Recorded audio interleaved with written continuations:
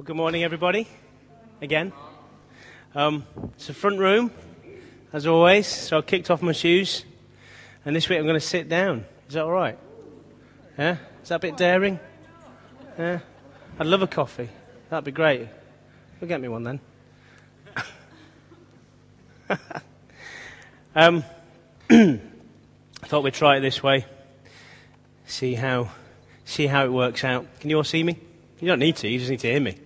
But that's fine. Are we all doing all right? Yeah? Yeah? Good. Some of us are. Some of us aren't. Oh, Esther's doing really well. Okay, this morning, as you should probably be aware by now, if you receive emails or look at Facebook or Twitter or last week's newsletter or anything like that, this morning I'm going to talk about tithes and offerings. Excellent, somebody said. And excuse me if I've still got a bit of a niggly cough. I don't mean to cough into your ears, so forgive me if I do that. Just kind of do this if you see one coming. I wrote on Facebook that I'm going to talk about finances, and somebody wrote, why can't you just say you're going to talk about money? Finances seems a bit of a euphemism, as if like if we say finances, it's going to be less direct. So this morning I'm going to talk about money. The stuff that you have in your wallets and your bank accounts and under your mattress or in your pillow or wherever else you may choose to launder it, to keep it. Okay, there's going to be a number of verses that I'm going to go through this morning, so I kind of don't expect you to really keep up with the whole flipping and stuff, but I'm going to quote them to you, so if you have a pen and a piece of paper, you can take notes of what the scriptures are, and you can look at them later. Just to kind of, where are they? Have we got one of those focus on giving things? Has anybody got one? Yeah, just hold it up. Just hold it up in the air.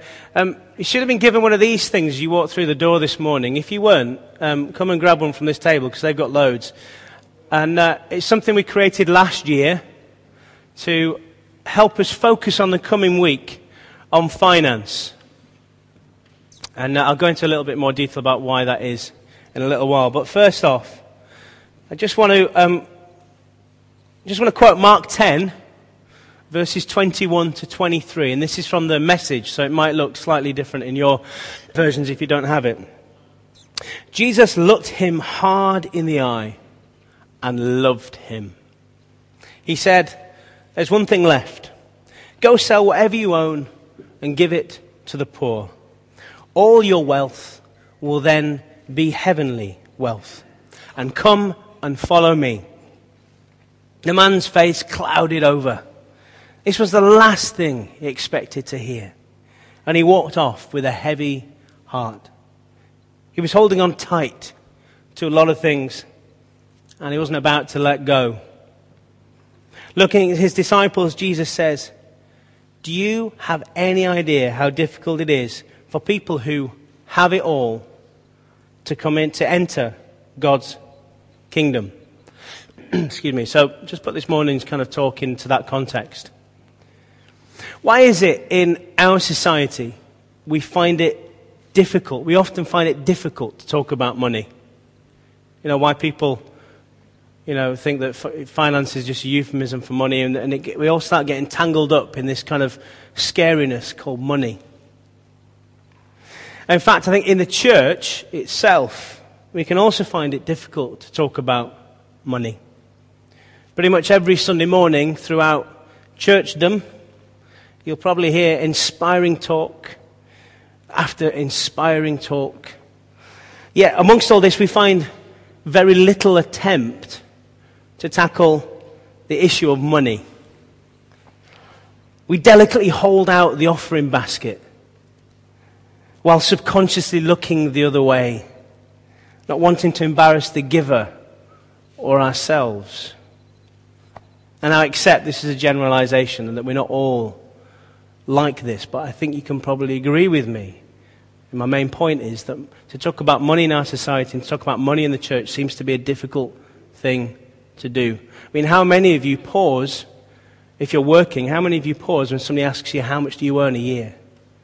As if it's some secret knowledge that only you should know. And if you let it out, something will happen that's a bit weird.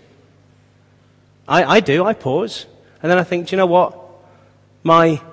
Who I am isn't dependent on how much I earn every year. That's not who I am. What's that? There is, well, in certain scenarios there is a wisdom, but on the whole, yeah, it doesn't matter. Eh? That's very true. That's very true. I think we've got to use that discernment. But still, my main point is, why do we have an issue with it? I can even now, with these questions coming out, I can sense that there's still, what about this scenario? What about that scenario? We still have an issue when we want to talk about money. Now, every year for the past few years, we've specifically taken 2 points in the year, so the beginning of the year and towards the end of the year, to purposely take time out and run against the grain of this thinking when it comes to finance. We've taken time to focus on issues around money head on and to present an open and transparent case as to why we think that money has its place in helping us advance the kingdom of God. We've usually taken 2 weekends on these 2 points, and on the first of these 2 weekends, generally me, I've spoke about tithe and offerings, and I've gone into some detail as to why we justify the tithe and why we encourage the offering. And I also, I've gone into some details why I think it is very specific and still relevant for life today, and it's not just an old covenant attitude and principle. Except this morning, I'm not going to do that this morning. I'm not going to go into that teaching. If you want to listen to it, it's on the web. Just look back in kind of March or September and remind yourselves. I want to talk about money as I think we should all think about money. And that is, through our giving, we're worshipping our Daddy God. And we're doing that just as much as any prayer or any musical kind of worship. And that if we hold back on our giving, then we may as well hold back on our singing and our praying and everything else that we do to worship God. Because to give and to be generous is just as much an act of worship as those other traditional acts of worship. Okay, there's a few nods of heads there. Some people have gone a bit serious on me. That's fine. I expect this every March and September. I do, however, want to just touch upon tithing in a practical sense. And I want to ask ourselves this question. What are we going to get if we tithe? What are we going to get if we tithe? That's that question. Because some would say that if you give 10%, the Lord will repay you 20%, 30%, 40%. He'll repay us abundantly. Some would say that. Some would teach that. It says in 2 Corinthians 9:6, if you sow sparingly, you reap sparingly. If you sow generously, you'll reap generously. I'm going somewhere with it, Mel. It's all right. It's all right. No, go for it. And in the book of Malachi, the Bible says this. Malachi 3, verse 10. Bring the whole tithe into the storehouse, that there may be food in my house. Test me in this, says the Lord Almighty, and see if I will not throw open the floodgates of heaven and pour out so much blessing that there'll not be enough room to store it. In Scripture, I think that's the only place where God says, test me in something. So we can't argue with that verse. I'm not going to argue with that verse. I'm not going to suggest that, if we give, he won't give back abundantly. That's not where I'm going. Because I believe that. And I believe that if we give our tithes and our offerings obediently, we will see a difference in our lives. Even if we don't get things back financially, there'll be other ways to which God blesses us. And I believe that. So let me put that right there. But there's more of a point I want to bring to it. Because some have presented an entire argument for tithing around the fact that God will give you back more than you give to him. that very basic argument. And they built whole ministries around that. That if you give, he'll give you back more. Some evangelists and television personalities, particularly in the United States, because we can't do it on our television in the UK, it's a bit more awkward, so it's primarily in the States, have made a living promising wealth and health for everyone who sends them money.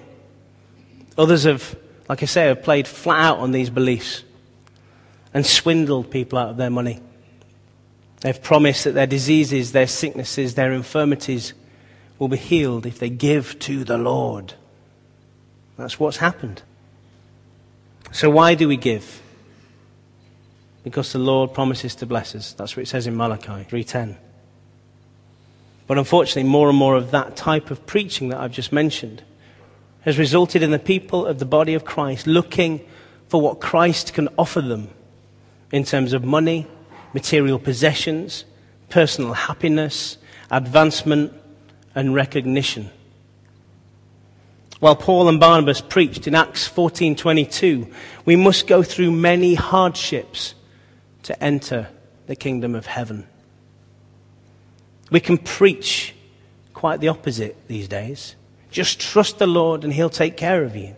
I do believe he will take care of us. I ultimately do believe that. So I don't want you to think that I don't think that, but I'm trying to pull something out of this. But I'm asking, is there a biblical call beyond just giving money to receive something, which is what a lot of people will preach? But is there a biblical call for us to be more responsible with our money? I'll say it again then. Is there a biblical call for us to be more responsible with our own money? Is there ever a call for us to sacrifice some of these worldly pleasures? To be blunt, is God required to always give us more than we give him? There's a shake of the head. That's good. I'll ask it again. Is God required to always give us more than we give him? In other words, is it a hard and fast rule? So if we give, he'll give us more? Oh, you're skipping ahead, but that's brilliant. Absolutely. Or he might ask us someday to possibly think about not spending so much on ourselves instead. If you listen to the news and politicians regularly, you'll still hear stories of our country's financial woes. And I ask the question, it's a simplistic question, but what brought about our nationwide, indeed worldwide, financial problems? What brought that about? In a simplistic way, these problems weren't brought on because folks had an income problem. It's because they had, and even surprisingly now, a spending problem. Income's never been an issue in the West in particular. It's our spending which has been the issue. Good financial advisors would say that the first order of business, and I know that Mike's probably going to nod his head, and so is Sarah. The first order of business on getting on top of your finances is to get control of your spending. I think we'd all agree with that. And if you don't agree today, and work with it. And let me bring this back to the practicalities of tithing. The first order of business when talking about tithing or giving is to not only get a handle on what exactly we are doing with our finances, but to get a handle on what the Bible teaches. Now, it's not my goal at the end of this message to see an increase in giving at City Church Leeds. That's not my goal. So you can, if you're feeling guilty about it or anything like that, stop right now. That's not my goal. That's not what I'm after. I trust God with his church. I'm not going to preach to you anything that I'm uncertain about. And this may surprise one or two of you. But I don't understand or quite get every single word of the Bible. I'm a student of it. I may teach parts of it and teach my understanding of what it is, but I'm still a student. And God is still teaching me and helping me grow. As he should for each and every one of you here. And every worldwide scholarly theologian. They're still learning about what God is saying to them through Scripture. I can't come to you as a financial expert either. In all honesty, myself and my wife Kath, we're still working through debt issues that I brought into the marriage. Pre-Christian walk. But then again, on the other hand, these issues they've led us to understand what it means to let spending get out of control, whether on purpose or whether these things are pushed on you. And we're probably now the right people to come to when you want to talk about money, and when you want to find yourself in the same situation as us. We can probably understand that, and we'll be able to help you climb out of that. I've spoke about that before. It shouldn't come as a surprise to many of you. So we had a situation, but we're dealing with it together. God has helped me grow up in regards to this issue. And although there are lots of voices preaching this doctrine or that doctrine about giving, the Bible, as it turns out, has quite a lot of good things to tell us about giving. Practical things, real things, real advice, real teaching. And as we've come to God today and we've told him, I hope through our worship and our singing, that we love him, and we're still telling him we love him and that we want to follow him, as we've worshipped and we've lifted our voices in praise and we've identified ourselves publicly, our doors are not closed, we have identified ourselves publicly as believers in Christ and made a commitment to live with him. Let's ask this question. Are we trusting God with our finances? Are we trusting God with our money and seeking his guidance and instruction? Or are we trying to manage our own account? Galatians 2:20 says this: I've been crucified with Christ, and I no longer live, but Christ lives in me. The life I live in the body, I live by faith in the Son of God, who loved me and gave himself for me. If someone wanted to investigate whether or not we were truly followers of Christ, and they had no other evidence but our financial records, would they conclude that we live for Christ or live for ourselves? If someone had to investigate whether or not we were true followers of Christ, we were true believers, and all they had to go on was our financial records, would they conclude that we lived for Christ or we lived for ourselves?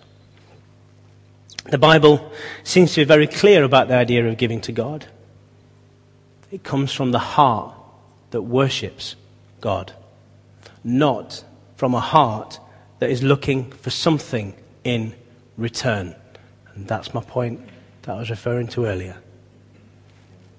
Give in return, not just seeking a return. Give in return, not just seeking a return.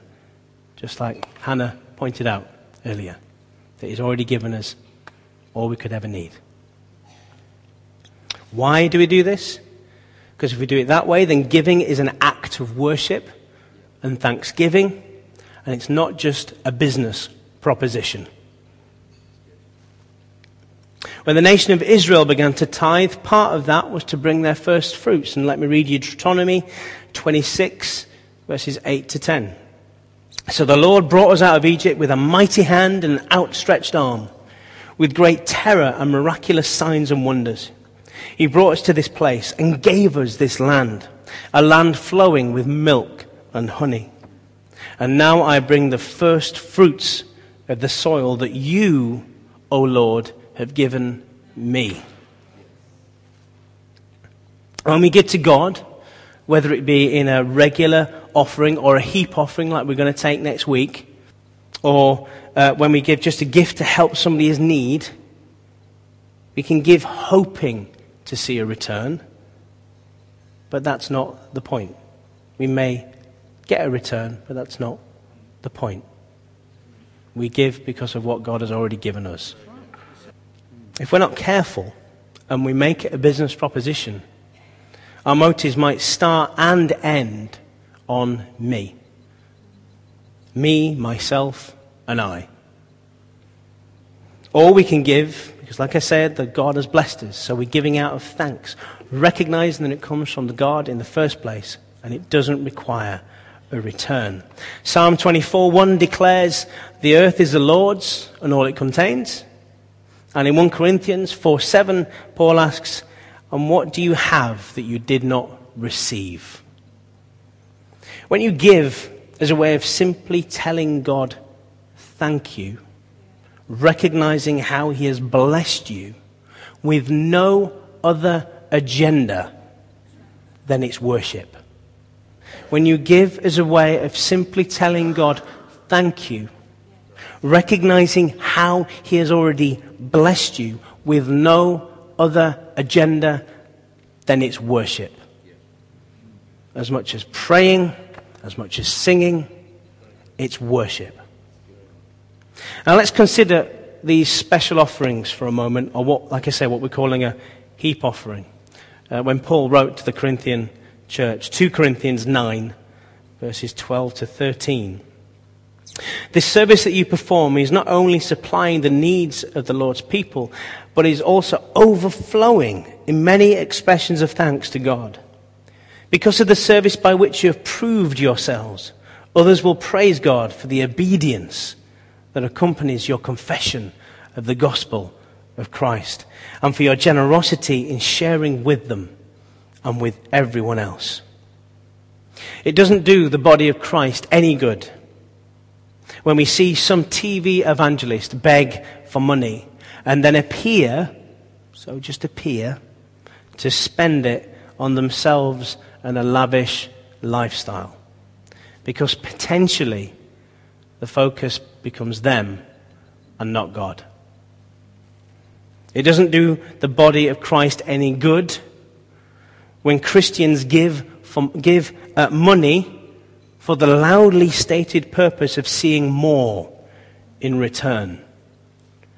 Even if God kept it and gave us nothing in return, don't we owe him our very lives anyway? Don't we owe him our very lives anyway? When folks outside of church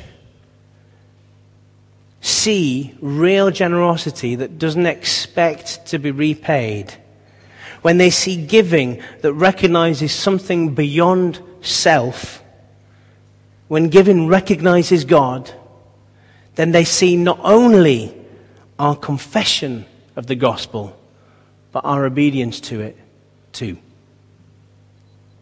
So when it comes to your finances, when it comes to your money and your giving, this is where the rubber hits the road, where our real priorities and our real faithfulness comes to light. As we bring our finances, our money, under obedience and thankfulness to God. And here's a phrase that I found which I quite like. Give in the right way, not necessarily right away. So give in the right way, not necessarily right away. Now, why am I saying that phrase? Because there seems to be, again, and there is, we can see it in society, there's a lot of people in a trap of debt and obligations.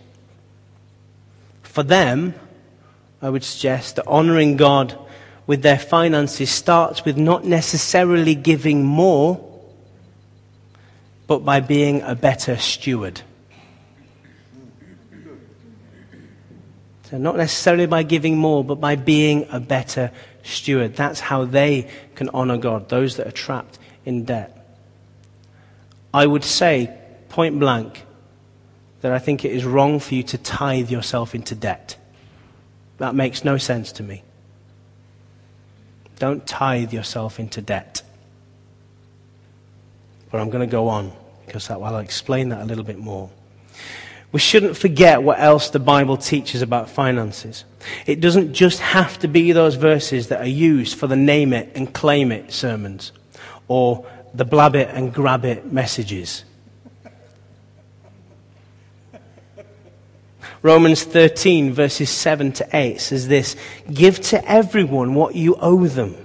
If you owe taxes, pay taxes. If revenue, then revenue. If respect, then respect. If honor, then honor.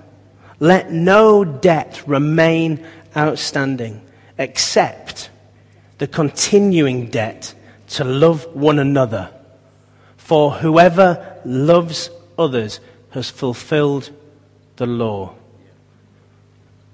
Who has ever loved others has fulfilled the Old Testament. Everything in there boils down to loving Christ and loving one another. So here's the question, don't have to answer it out loud. Do you have debt? Do you have credit cards do you have credit cards? Do you owe someone? God wants you to pay that back. Doesn't want you to delay, and we're all guilty of doing that. He wants you to pay them back. Too many times we can hear a message on giving and end up feeling guilty, and we give without looking. And suddenly we run out of money and we quit. We wonder why God didn't come through. Now maybe God wanted to teach us something rather than simply giving 10%. It's important that we learn how to manage our money, take care of our obligations, and get control of our spending, so that ultimately we can be more generous and honor God with good stewardship. And we should do it not only because it makes business sense, because that actually does make good business sense, but because we care about God enough to take the time to do it for Him. Now, someone might ask, all right, if I pay my debt, can I skip tithing for a while? And my genuine response would be, I don't know. Where else are you spending your money? So don't tithe yourself into debt, but then look at where else you might be spending your money. Question? Not looking at anybody? Well, I'm looking at all of you, but not particularly looking at one of you and pointing that out. Jesus sat down opposite the place where the offerings were put and watched the crowd putting their money into the temple treasury. Many rich people threw in large amounts. But a poor widow came and she put in 2 very small copper coins, worth only a fraction of a penny. And it says this, calling his disciples to him, Jesus said, I tell you the truth. This poor widow has put more into treasury than all the others. They gave out of their wealth, but she gave out of her poverty, put everything in that she had to live on. She made a sacrifice. She was trusting God, but she was sacrificing her next meal as well. We need to be careful. We don't tell God, sorry, I can't afford to give you anything, and then continue to purchase premium channels on satellite TV, or to continue to spend hundreds of pounds a month on some kind of hobby. What's God going to think about that? He sees everything. He knows if we're giving out of only our wealth instead of giving out of real sacrifice. Reminding ourselves of Jesus' words, which one do he think he will bless more? And that's the bottom line. Give trusting in God, not trusting in wealth. Give trusting in God, not trusting in wealth. What I'm trying to do this morning is give you a rounded picture. Some things about what I've said may seem even contradictory to what I've preached about, but put them in the whole context. Put them in the bigger picture. Everything about life in this world teaches us how temporary it is, how impossible to keep it is. What we buy wears out. New technology becomes old. Our income doesn't go as far as it used to. Jobs can end. The economy can slow down. And occasionally the stock market crashes. Tomorrow you might strike it rich, or you may lose it all. When you think about it, the world can scare you to death and make you want to hold on to your wealth. Let me say it again. When you think about it, the world can scare you to death and make you want to hold on to your wealth. But remember that giving not only worships God, but it shows that you're trusting God as well. Not only to take care of the future, but in looking forward to an eternal reward that is not temporary.